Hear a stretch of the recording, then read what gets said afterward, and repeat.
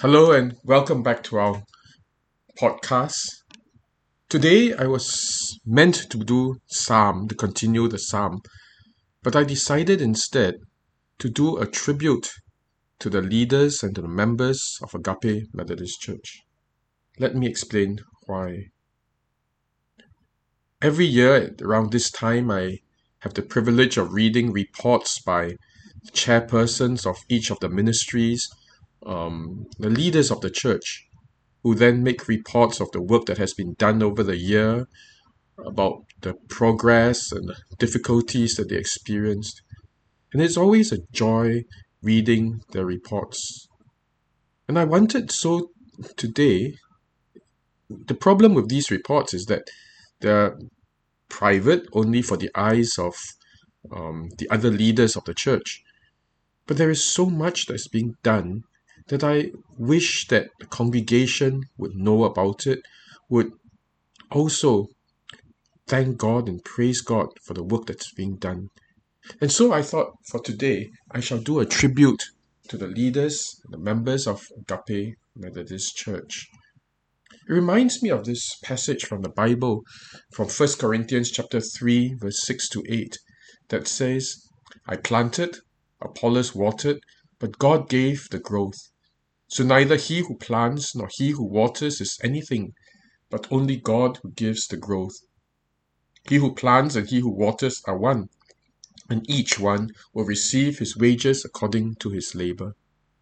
Now, Paul isn't saying that the one who waters and the one who plants is not important. In fact, he says that each one will receive his wages according to his labor. Those who have worked very hard will receive the wages due to one who has worked very hard. But at the same time, we also acknowledge that no matter how much we water and how much we plant, nothing happens unless God gives the growth. And so, while we know that it is God who gives the growth, I think it's still important that we pay a tribute to those who have labored, to those who have served hard. And that is not simply the church leadership alone, it is the members who have come alongside us to serve together. Now, in this report, we get reports from both the administrative side, like finance, governance, property. And you see a lot of work being done by property these 2 years. The escalator, the lift, the renovations that will come very soon. But what I want to emphasize, to highlight today, is more on the ministry work of the church. Obviously, I cannot summarize all the reports, so much has been done. But what I'll do is to pick up some of the areas and highlight them and to draw conclusions from them that show us the health of our church and how much we want to thank God and how grateful we are for those who have come along to serve. Our people have worked very hard, but what is more is that they have worked with their hearts and minds in the right places. As I read each of these reports, including those of our local preachers, I see the passion and the love they have for God and for people, and in what they do, in the work that they do. So let me highlight some of these. Obviously, what I write is not meant to be exhaustive. It can't even be an executive summary, just a little bit of what has been done. And yet I'll point out some of the attitudes that the work was done with. And the attitudes observed in one ministry is largely indicative of general ethos pervading the church. Now, one of the most heartwarming observations I've made is that leaders see their role not just in leading the committees and teams, but in asking how they can be involved with and in each other's ministries. That is so important. It means that our leaders do not just look at the perimeters of their ministry and say, let me focus on this ministry and let it grow. But rather they look around and ask, who needs our help? Where can we find help? Where can we join in to work together?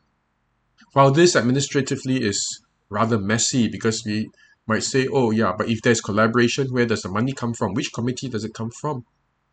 And these are important considerations, but the fact that they do not care very much is a good thing too, because it's almost like, well, we could use yours, we could use mine, we could use half of yours and half of mine, but whatever it is, we will use the resources that your committee has and my committee has and work together to make something beautiful. This is one of the most important things that a church can have, and it brings so much joy to me. One of the things, even as our leaders organize training sessions or events, or in simply executing the ministry's work, the common refrain often here is, can we join this group? Can we invite that group? Shall our ministries collaborate and work together? We see this trend reported in the conclusion of Worship and Music's report, which asks, how else can we support other ministries? We see this also in the involvement of the youth whenever there are needs in OSC or in children's ministry. For example, in the Children's Olympics, some of the youth, when they were able to, when they had no small group meetings, came in to support and to help in whatever ways they could the children's ministries. And then in the OSC, the social concerns food drive that we had, a number of them came to help pack donated food into boxes. They were not co-opted. They just voluntarily came. They attended a workshop on migrants and their lives and engaged with adults in discussions. I'll take an example, WSCS.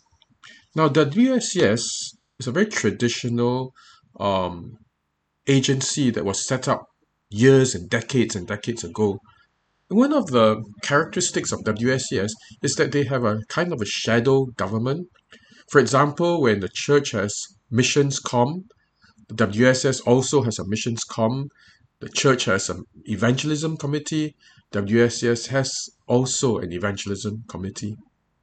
But what is special about our WSS is that the WSS has actually pledged that every office bearer would serve in the corresponding committee or ministry. So, for example, the evangelism rep in WSS would then join the church in evangelism committee. DNN will join the DNN committee. And that is very helpful because then we can work together as a church. And then we see also the Mandarin and the English congregations. We are organized very differently, not only in language, but in the way we do our ministry. And yet they constantly look into each other's interests, and neither congregation regards the other as different or separate from them. The Mandarin ministry may have Christmas outreach, and English doesn't.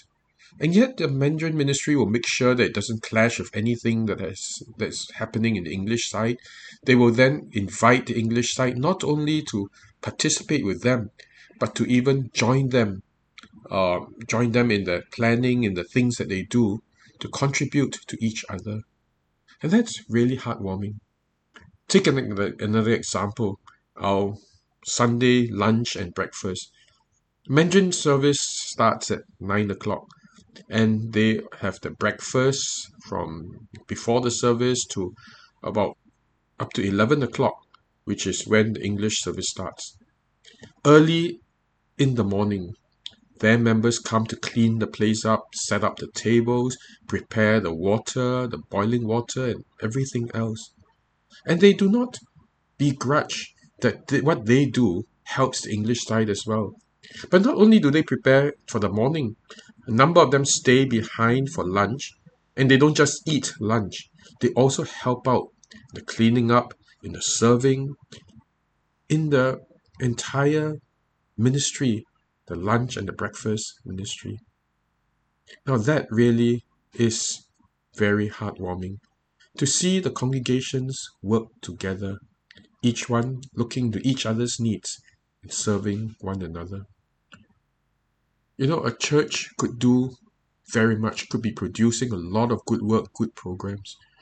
But there's nothing like the joy of serving together, where people from different committees, different ministries come together, not caring about the lines to be drawn between one committee, one congregation, and another, but wanting just to serve together, wanting to involve one another and to be involved in each other's ministries. Another very notable strength of agape is the commitment to depth, as opposed to simply doing the job. What do I mean by that? That when they serve, they want to make sure that what they do counts. Not just, well, I did my job now, well, we just leave it alone. But rather that they want to see that when they minister, they look into various aspects and try their best to cover the aspects so that what they do really counts for the people they serve. Let me give you a very clear example. Children's ministry.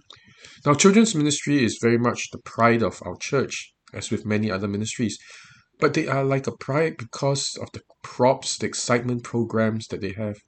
Do you remember the series on Saw, where our children were videotaped bringing us on a tour, an airline, flying a plane and bringing us on a tour to the River Nile, to the Garden of Eden, to Babylon? Do you remember how beautiful those props were? They were really our pride. We would bring people in just to look at the props. Or the Children's Olympics, where we had tracks, racing tracks, we had archery, we even had fishing, a new sport. But do you remember how the noise they made, the hype they had, the fun that everyone had? The whole congregations, both congregations were even called to draw picture portraits of ourselves and stick them on the wall to show a cloud of witnesses cheering the children on. It was such a fun, exciting, beautiful activity. For 4 weeks we did that. But beneath excuse me, these exciting props and activities is a deep commitment to not merely create children's ministry to be a fun place to go to, but to minister deeply to children and their parents, as well as to equip parents to nurture their children in godliness. Did you know that the specific needs of every child are looked into? Adult members are recruited, and we need more. Sometimes to simply sit with a child with mild learning disabilities or a child who is disruptive. You see, we have learned that we will not leave any child alone. We will not just dismiss a child and say that child is too disruptive. We will not take care of the child. But rather, every child is precious to us as they are precious to God. And so when they see a child who is disruptive, or mild autism, or mild learning disabilities, they would assign an adult or two to just quietly sit with the child, to look into the needs of the child. If the child gets destabilized, they might bring the child to a quiet place to calm down. But that is how they see their ministry. Much time is spent ministering to parents. We have single mothers, we have parents who face stressful situations, and time is spent with them also to comfort, to counsel, to guide, and also to link them with the adult service, whether it's the Chinese service or the English service. Each person, each family, household is cared for, and concern is given for each one. Or take the youth ministry, right, as another example. Youth leaders are regularly reminded that the emphasis is on individuals, not just on numbers. Regardless of how quickly the ministry grows, how many people there are, each individual matters. In fact, at one point when they were inviting friends to harvest event, to a time of fun, they were taught not how to invite the friends to church alone, but how to faithfully journey with them, whether they joined our church or not, how to share some of their needs and introduce them to the youth leaders, how to continue to journey, to walk with them as friends when they have joined our church or when they have not. People matter, and that's the emphasis in youth ministry. Or Our worship ministry. Worship ministry is rather large, with including AV people, sound people, the worship leaders, the musicians. It's a rather large ministry. And yet all of them commit themselves to attending monthly training sessions, um, help them to grow spiritually, or training sessions that help them with their technical skills. There is a commitment to be effective. Small group leaders, for example, we used to have monthly meetings, and they'll come just to be trained in various skills, facilitation skills, Bible study skills, pastoral ministry skills. And the list just goes on. But what this reminds me is that our people are not just interested in getting the work done as quickly, as easily as possible, and to say, well, done my job, but rather to want to do their best, wanting to be effective to the people whom they've been called to serve. Let me then mention one more trait. Agapians do care. The third trait is that they do care for one another and for others outside. They care very much for others. Evidence of this is seen in the recent food drive, where the food bank commented that our collection was a lot in relation to the scale of the event. Small church, large donations.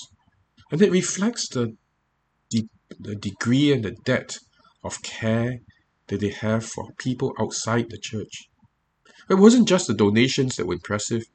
Those who turned up to pack as well as to distribute publicity flyers was oversubscribed. We were initially worried that we might not get enough people, that we would have to do 2 rounds. But when the people came, we realized that there was more than enough. Another evidence of this is the attendance of a 3-session talk on being a people helper, and the fact that people turned out eager to learn to be more effective in helping people is a testament as to how much our people care. Take another example, the happiness group under the Mandarin ministry. Happiness group meetings are very, very demanding of your time and commitment. 3 months before the meetings start, the facilitators are meeting every week already to prepare.